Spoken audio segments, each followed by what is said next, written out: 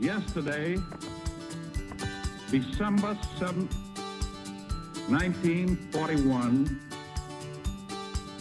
a date which will live in infamy. All of our lives have been shaped in some way by the leaders around us. And so, my fellow Americans, ask not what your country can do for you. Ask what you can do for your country. Some of which we've never met and seem a world away. Others are close to home and know us well. It's easy to look outside of ourselves and identify great leaders. But how did they get there? And what can we learn from their journey to be the leaders God has called us to be?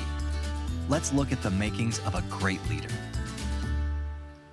Well, good morning. Good to see you this morning. I want to welcome those of you who join us right now on the internet or in an off-site campus or in one of the venues here at Long Point in the chapel. We want to say hey to you. Glad you're with us today. Let's pray for the Cubs, okay? Just really, it's a rough week. Maybe you want to light a candle this morning and wherever you are for the Cubs and your pastor. How many know God's on the throne regardless of who wins on September the 8th? Or no, is it November the 8th or the Cubs? Either way, God's on the throne. Amen? I'm so glad you guys are here. It's going to be a great weekend, and already has begun as that. We're in a series on leadership. Would you agree with me that there is a severe leadership crisis in our country right now? Would you? And I'm not even talking about politics necessarily, although I would include that. But there's a recent article in Psychology Today that asks this question, the statement, why leadership development programs fail to produce good leaders. And here's what it says. It says, most leadership development programs, either at the university level or through seminars and training, have failed to produce good leaders. A lot of you, if you work in business, there's some type of leadership development program that your business does because it's at crisis level everywhere. I talk to business leaders, I talk to church leaders, and this is a major issue. And you may be going through a program right now. And what they say is that they failed to produce good leaders. Leadership must be important. More than 20,000 books and thousands of articles have been written about the critical elements of leadership and the impact it makes on people, organizations, and countries, if not the world. Yet, even today, despite the collective wisdom of centuries on this topic, confidence in our leaders is low and continues to decline. 77% of those polled nationwide in the U.S. say that the country now has a crisis in leadership. 77% say that the country now has a crisis in leadership. This poll was taken in 2012. You think the number might be higher even now, okay? And confidence levels have fallen to the lowest levels recorded in recent times. And what it's saying is that even though we're putting a lot of emphasis business-wise on leadership development and in universities on leadership development, we're not producing leaders, okay?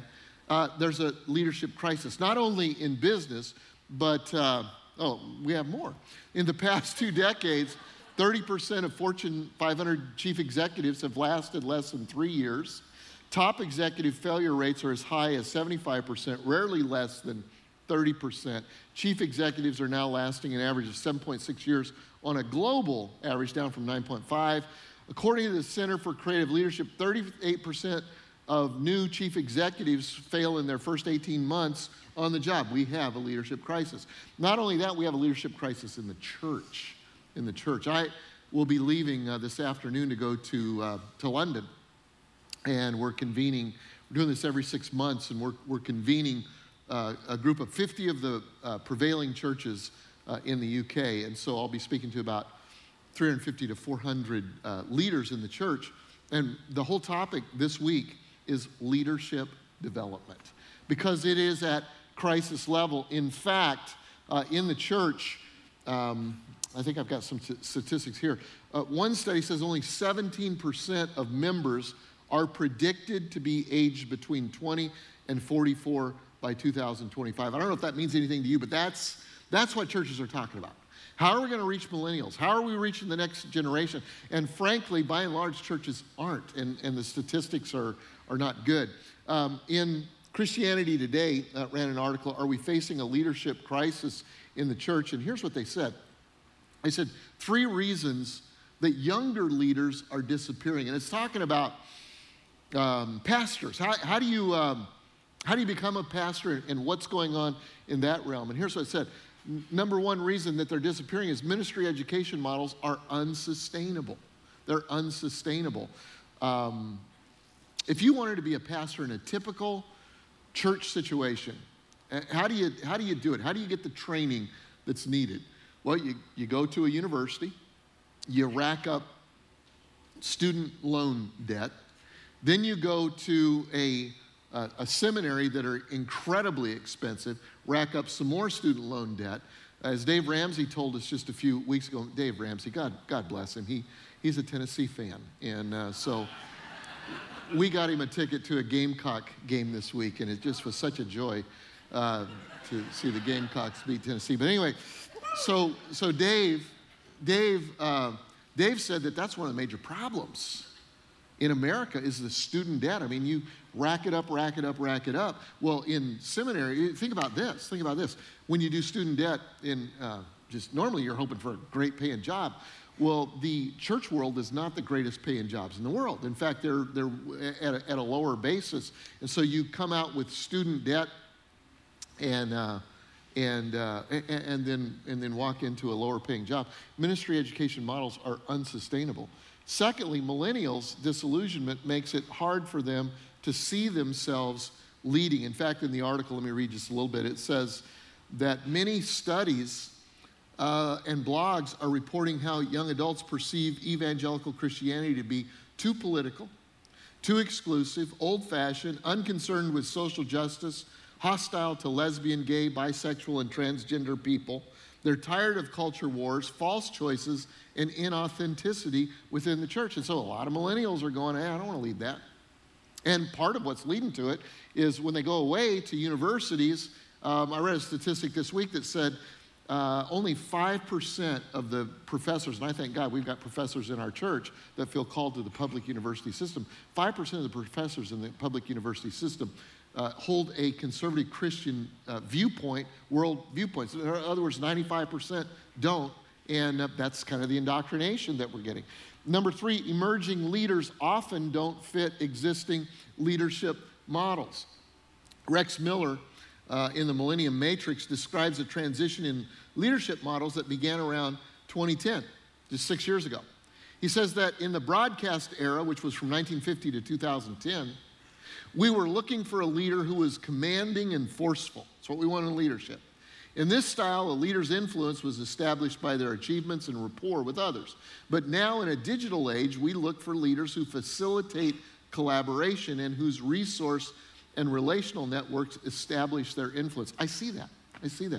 I'm born during the broadcast age, and it's a Moses leadership style. You go to the mountain, you get God, come back, and this is what we're going to do. And I'm seeing in our younger leaders more collaboration, just a different leadership style. They're wrong, but it's okay. It's good. Okay. So we have a crisis. I don't mean that.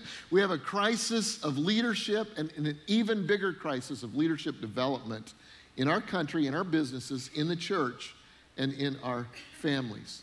Now, this crisis is not a new one. This crisis has existed for generations and generations and centuries and centuries. In fact, let me ask you this question. In the Bible, this is audience participation, in the Bible, other than Jesus, who would you say is the greatest leader that the Bible kind of talks about? David would be one. Most people would say Moses. Both of those are good answers. Moses is the right answer. It's the one I'm going to use. But anyway, David was good. He really was. I like David too. But they would say Moses. Moses was this humble. Have you read the part of Scripture that says that Moses was the most humble leader that ever lived? Did you read that? That's in Genesis. Moses wrote Genesis. Most people think. I don't know what's up with that. They say somebody else might have wrote that part. But anyway, so Moses is this humble, God-fearing, conscientious guy.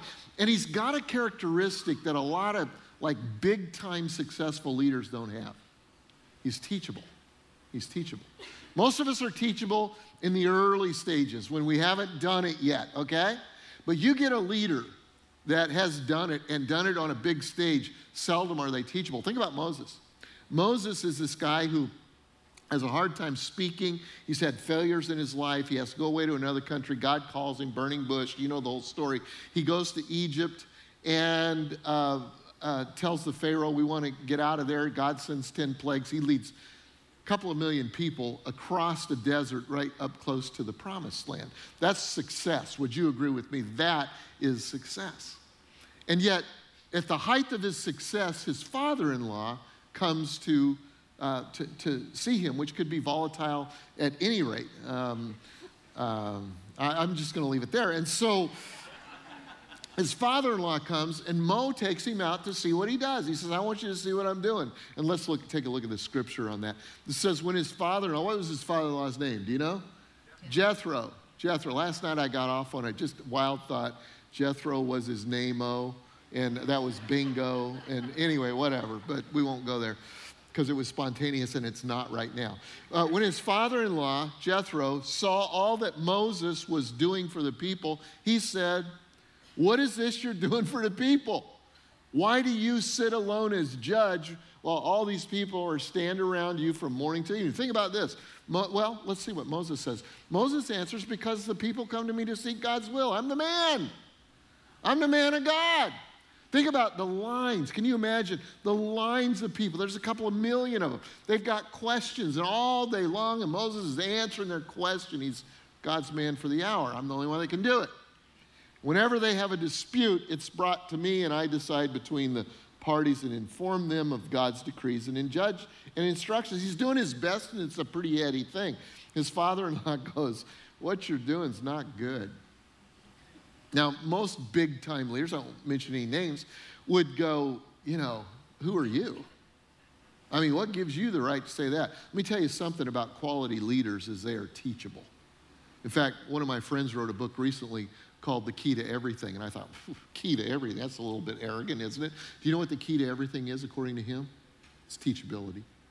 Teachability. And Moses, at this point, is teachable, and so his father-in-law says, you got to do it differently, and gives him a plan. We call it the Jethro plan. And basically what it was, he says, I want you to go and hire some people.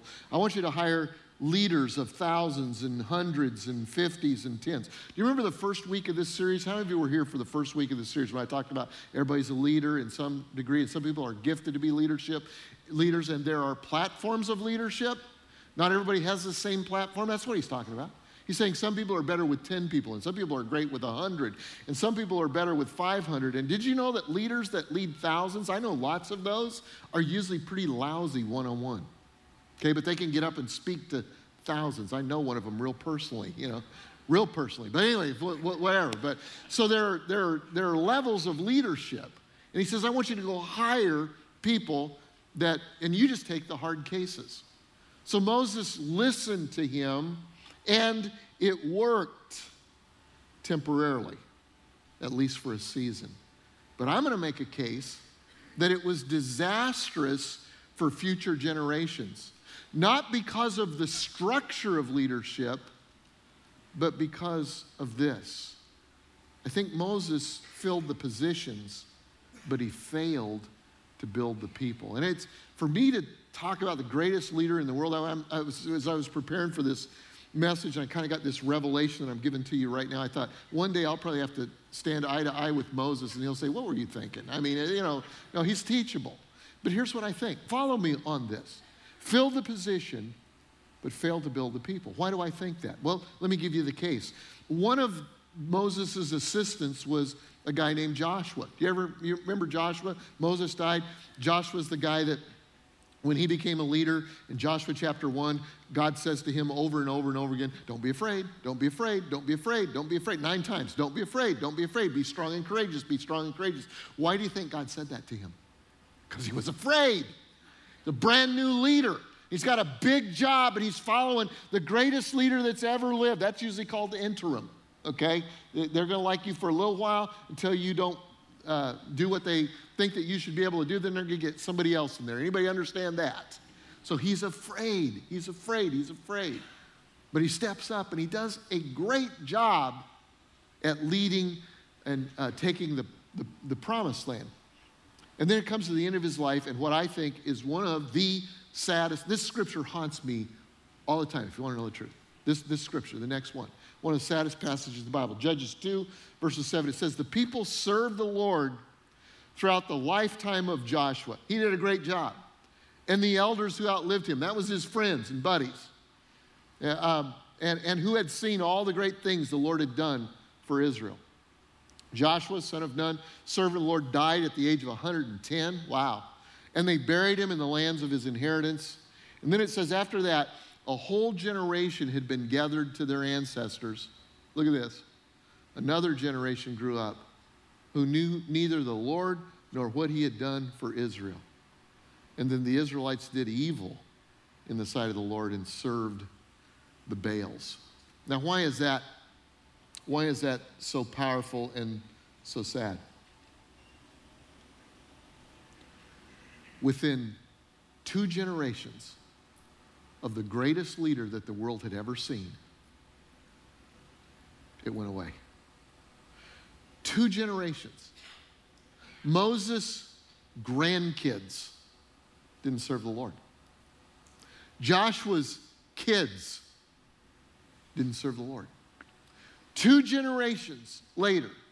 That's why I would say that Moses filled the position, but I'm not sure he developed the people. In fact, if you look at Judges, the story of Judges is just, it's like up and down and up and down. And they would have a leader. That leader would do well. He'd follow the Lord. He was honest, consistent, humble, all of those things. And the Israelites would do great, and they would make progress. And then his son or the next leader would be disastrous, and they would lose all of the progress that they had made. And it's up and down. If you just read the book of Judges, it's up and down, up and down. They never fixed the problem. They never figured out it's not just a position. We've got to build into the next generation and into the generation after that. You know what? I love this church. I love this church. I've been here 28 years. This church was a vision in my heart. And other people got the vision. And some of you are here today because we're going to make a big announcement. And you thought, well, maybe Greg's leaving. Nope. It's going to be a disappointment to some of you, you know. I ain't leaving. I don't plan on ever leaving. In fact, I'd like a burial plot out here somewhere. I'm not that big of a guy. Give me a little deal right here. Just bury me with my boots on right here. Because I plan on serving until I'm 110 or whatever God gives me here. No, but I tell you what, I love this church. And gang, we're just 2 generations away. I believe in the culture that we're in right now, we are 2 generations away from losing everything. Or 2 generations away from seeing God do greater and more incredible things than he's done in our lifetime.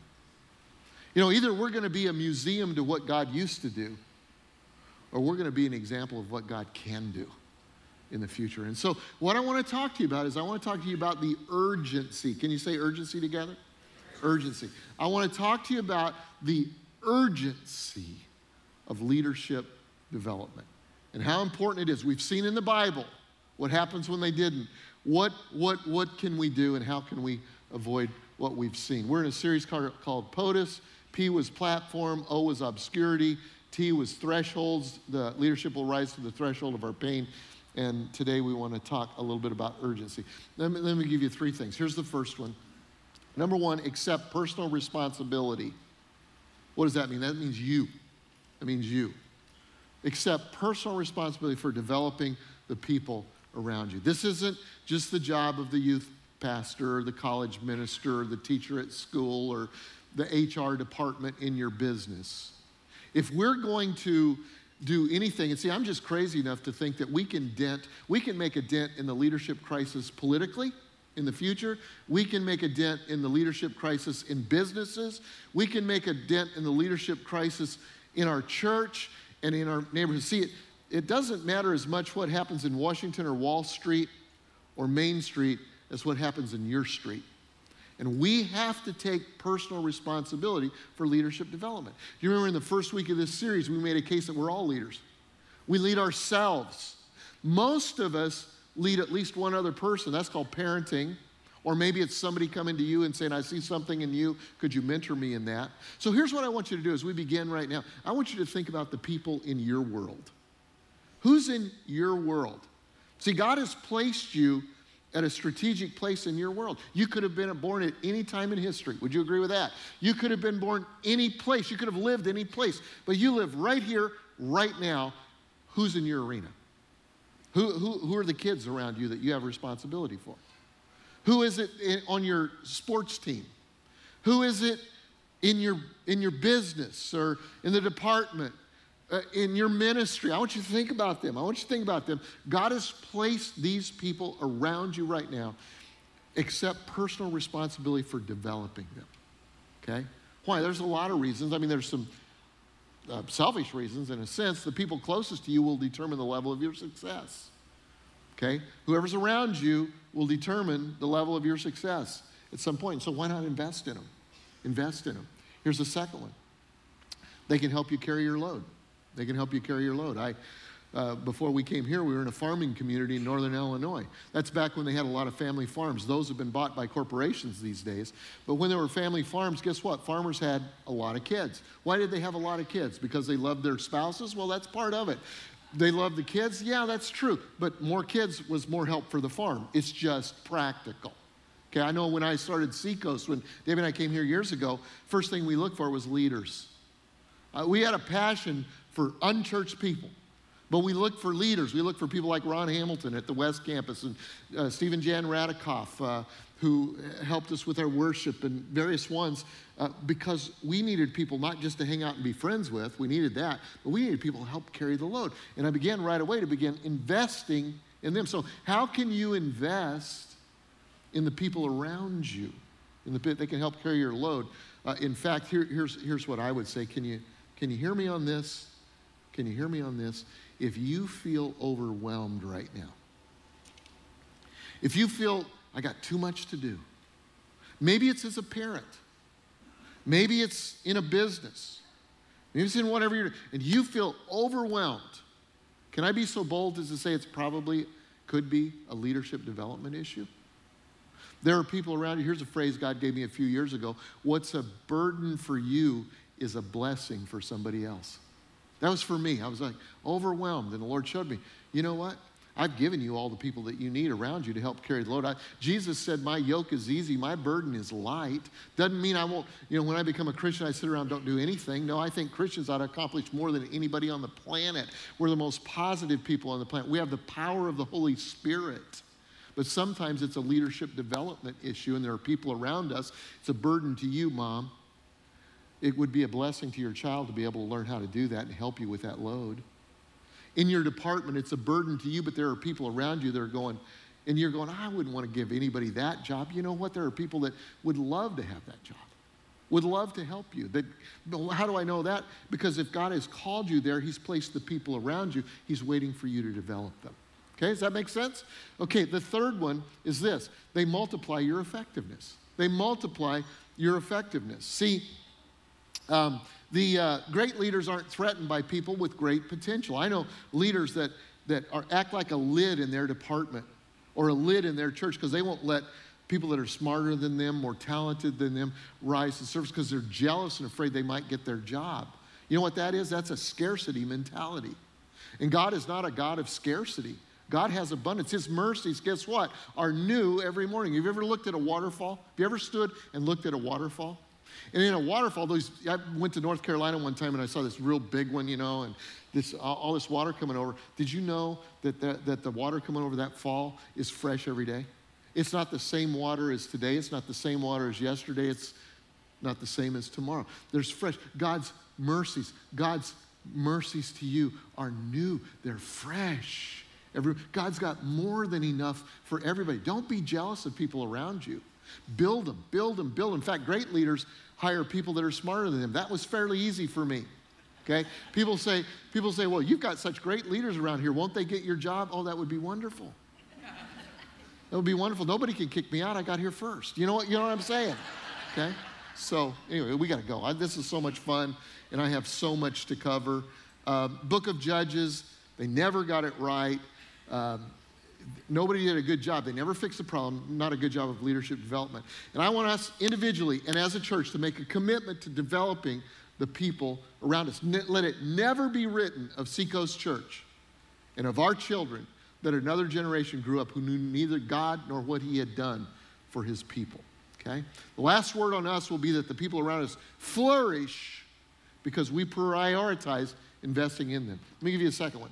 Learn to honor the past and serve the future. If we're going to fix the leadership problem, we've got to learn to honor the past and serve the future.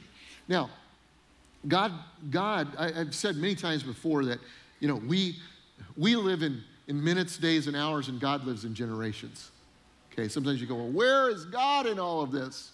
Well, sometimes you've got to, maybe you had something that happened to you or a family member or a friend. And in the moment, it was like, where's God in all of this? And 20 years later, you go, oh, wow. I see where God was in all of this. That's why don't get bitter at God in the moment. God has a perspective that is forever, and he lives in generations. And in the Bible, you see a lot of patterns of 3 generations. Here's a scripture. I've got a lot of them on your outline sheet. I don't take time to say it. It says, the Lord of your God and the Father is the God of who? Say this together. The God of Abraham, the God of Isaac, and the God of Jacob. How many generations are there? Could have referred to 1, but he refers to 3. You see this pattern regularly. Look at the scriptures on your outline sheet. You can see that later. 3s. And so God, in speaking to you, is speaking in generations, not just in hours and months and days. He's speaking to you in your generation, the generation before you, and the generation after you. It's not about you, okay? I love that. The opening to Rick Warren's book, Purpose Driven Life. It's not about you. It's not. If you're a millennial, it's not about you. If you're a boomer, it's not about you. If you're Generation X, it's not about you. What is it about? It's about generations. You're a piece of a story. I'm a piece of a story. There are people that came before me and people that are coming after me. If you're fairly new in this church, somebody bought your chair. Somebody paid for the real estate that you're walking on. And you will contribute to the future of those ahead of you. And you've got to honor the past. I'm trying to do that. My father is living with us now. I love that. When he moved from California, in fact, we moved him into our barn just this week. This has been an incredible week. But anyway, we moved into a house and he moved into the barn and we live next door. And it's awesome. And I told him at 82 years old, when he came from California and he was mourning in grief over the death of his wife, I said, I believe these are going to be the greatest years of your life. You're going to be around family. We're going to honor you. And one of my priorities every day is to think about honoring the past and honoring my father. If you want to have a good, long life, selfishly, you need to do that. But I'm also serving the future. Serving the future. And I'm a grandpa. How many of you are grandpas right now? Anybody a grandpa? Anybody? Yeah. Let me just do this illustration first. Okay, here we go. What is this? Relay stick? We're all in a relay race, right? Okay? We're all in a relay. It's not just about you. I used to say this.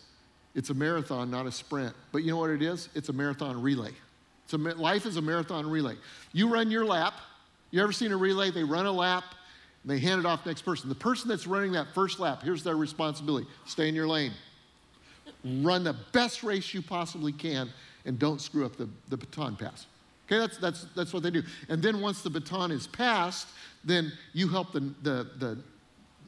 okay, you got one generation here. You help the next generation get everything in line to be ready to take that pass. So it's 3 generations. You got that? You're running your race. You hand it off to the next person, and then you help the next generation get ready to get the baton.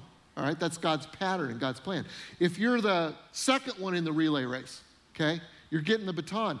Your responsibility, there's a like 10 yards or whatever it is where the baton pass happens. That's the most crucial part. In fact, I saw, a great relay team in the last Olympics dropped the baton during that time and was disqualified. You don't want to be disqualified. And your responsibility is to get up to speed before you get the baton. I was talking to a business leader the other day that was wanting to hand his business off to the next generation. He said, here's the problem. The guy that I want to hand it to, he just wants the baton, but he doesn't want to get up to speed. Doesn't want to pay the price to get up to speed. Your responsibility is to get up to speed, get the baton, stay in your lane, run your race, hand it off to the next one and do well at that, and then help the next generation do it. It's just an ongoing thing. Do you understand that? Part of that is a pattern of grandparenting. I love being a grandparent. I learned a lot about being a grandparent from a man named Billy Hornsby. Anybody remember Billy? Billy was on staff here. He was my best friend, and he was the best grandparent I'd ever seen in my life. I said, Billy, teach me how to be a grandparent. He said, you need two things, two C's to be a grandparent. You need candy, okay? You need candy. Come on. You need candy, and you need cash. You need cash.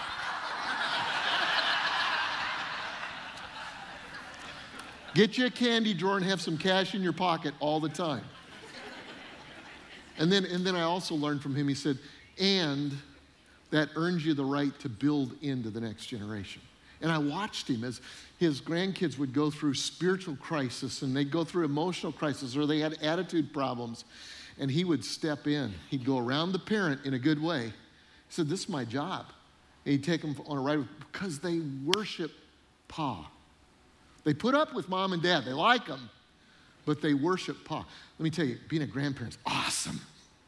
They worship you. And so Debbie and I were thinking about our role in the next few years, and it's an exciting role. We're going to do that. We've got 14 grandkids. The oldest one's 9.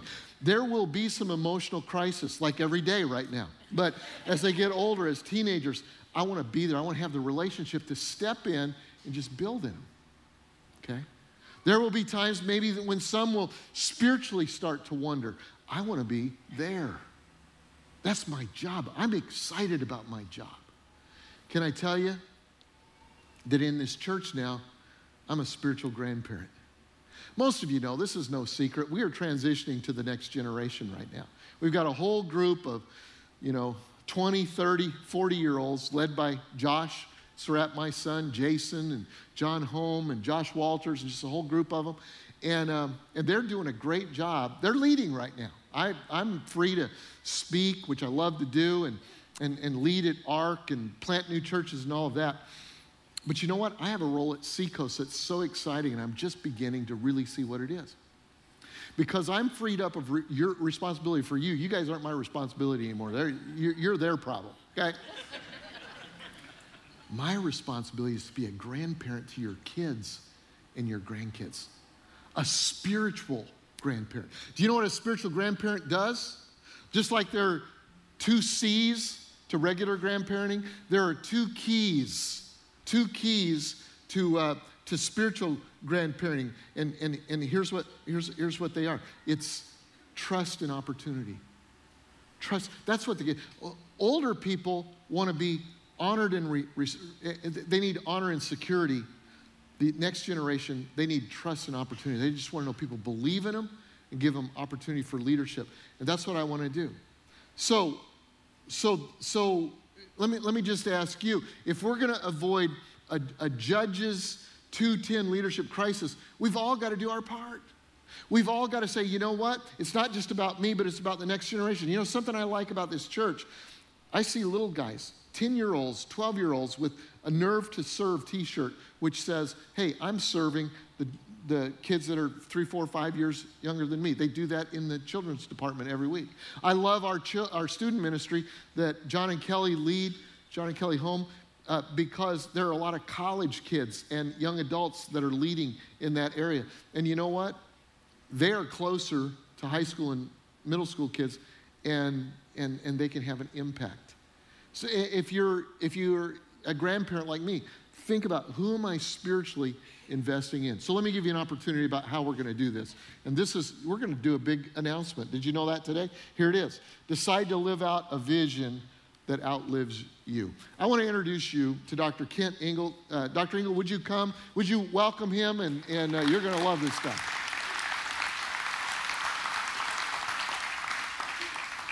Dr. Ingle, thanks for being here. It's great to be here.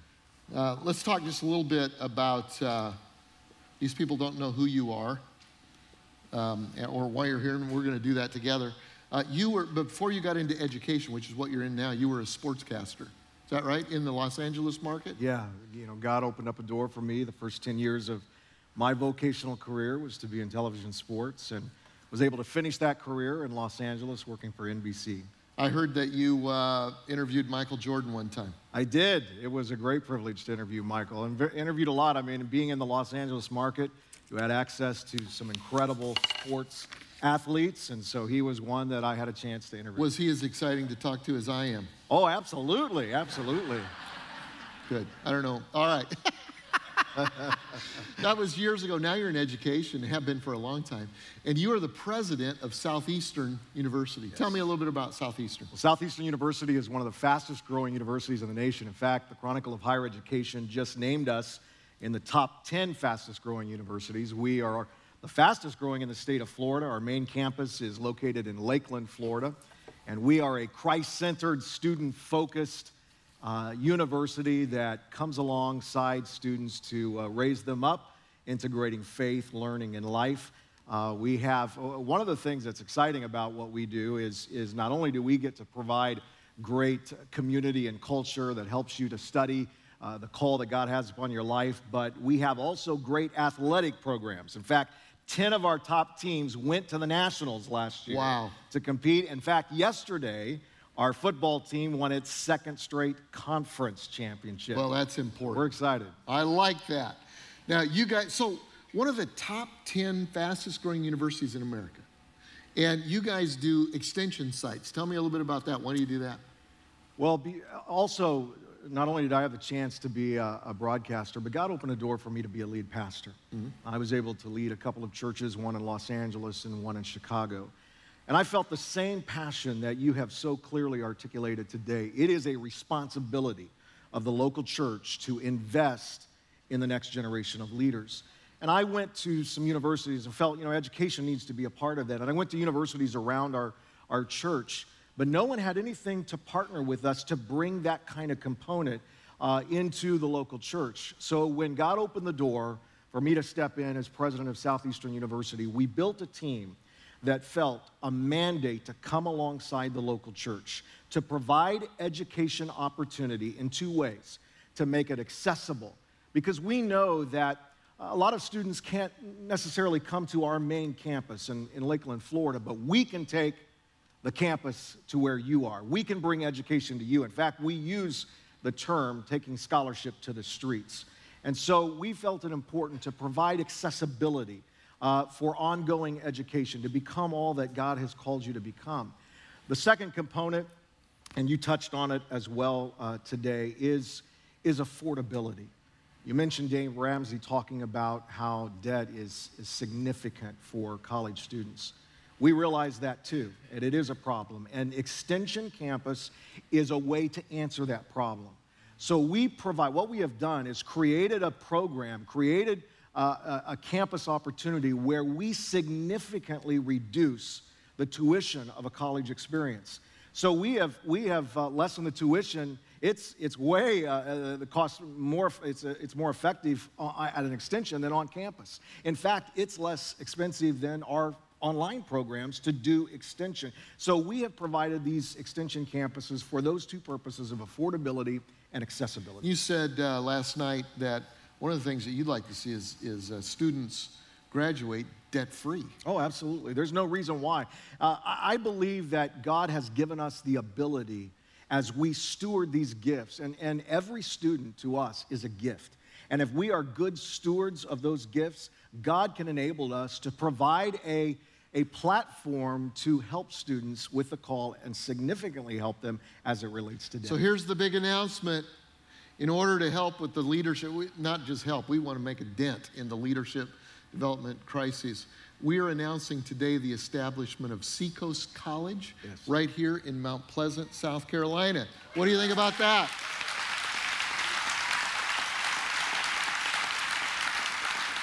Let me get the dates right. The enrollment will begin on January 2017. The first school year will be fall of 2017. We're going to be offering associate's degrees in General Associate of Arts, Right. which would be just like any other college. Also in ministry and in worship leading. And so we already have a school of worship, and we're going to fold that into it. And so, in other words, if I'm a parent, I could send my child for 2 years to Seacoast and then go to, I think, any university. Oh, sure. You can. I mean, we're a regionally accredited university, so the courses you take, the classes you take, the credits you earn as you further your education, that can transfer, whether it's to Clemson or the University of South Carolina or wherever What you was may that go. last one? South Carolina. That's great. That's awesome. So you can do it right here. Yes. And so how do I know if this program is a good fit for me, or because some of us are a little beyond the normal college years. We can do that too. But how do I know it's good for me or my student? Well, again, I think the awareness, first of all, of the call of God upon your life. I mean, our mission, our passion is your passion, to come alongside a generation of people who understand that God has divinely designed you. And a scripture that we apply to our lives, and it's a scripture that every single one of us should celebrate every day. You are a masterpiece created in Christ Jesus to do good works, which he planned long ago, uniquely made. You're connected to Christ. That's your source. And he's created you. He's brought you into this world because he wants to use you as a solution. He wants you to serve and be a leader. The only way you can become the best leader ever in terms of that call, you need education in your life. And so right here at Seacoast, you have an opportunity to have education in your life. As you mentioned, we're starting out in this first year. You can earn an AA, but you can begin to grow and develop in degree completion. Maybe you never finished a degree, and you would love to go back and finish that. We will have opportunity to provide that. Bachelor's degrees, even graduate degrees, it will continue to grow. But the most important thing, we must never stop learning and growing in that call, in that design that God has put upon our lives. And that will be provided right here for the sons and daughters of this house to be able to continue to do I that. love that. Let me tell you something. I don't know if I ought to say this or not. I will. Do it! I'm on a couple of boards of colleges, and you guys invited me down a couple of years ago to speak at your chapel and to just tour and to talk to all of your administrative leadership. I came home and said, if I have any role in it, my grandkids are going to Southeastern. And we began, because I loved what I saw there, the excellence, the passion, all of that. And we began talks at that point about, well, what if we could do it here? And what if we could be a part of that? So what are the next steps that I can take if I'm interested? Well, right out in the lobby, we have a booth. We have several of our enrollment counselors that are here that can answer questions that you might have. I know there's a website that's been created. If you're not here at the Mount Pleasant campus, this is for all of our campuses, there's in your bulletin, you just received this, and there's seacoast.org/college that gives information about what's coming up. Yeah, so I would plug in as fast as you can, because these are going to be some great opportunities, again, to integrate your faith with learning and life as you grow in your call. Awesome. Thank you. Thank you very much. Good to be here. Thanks for being here.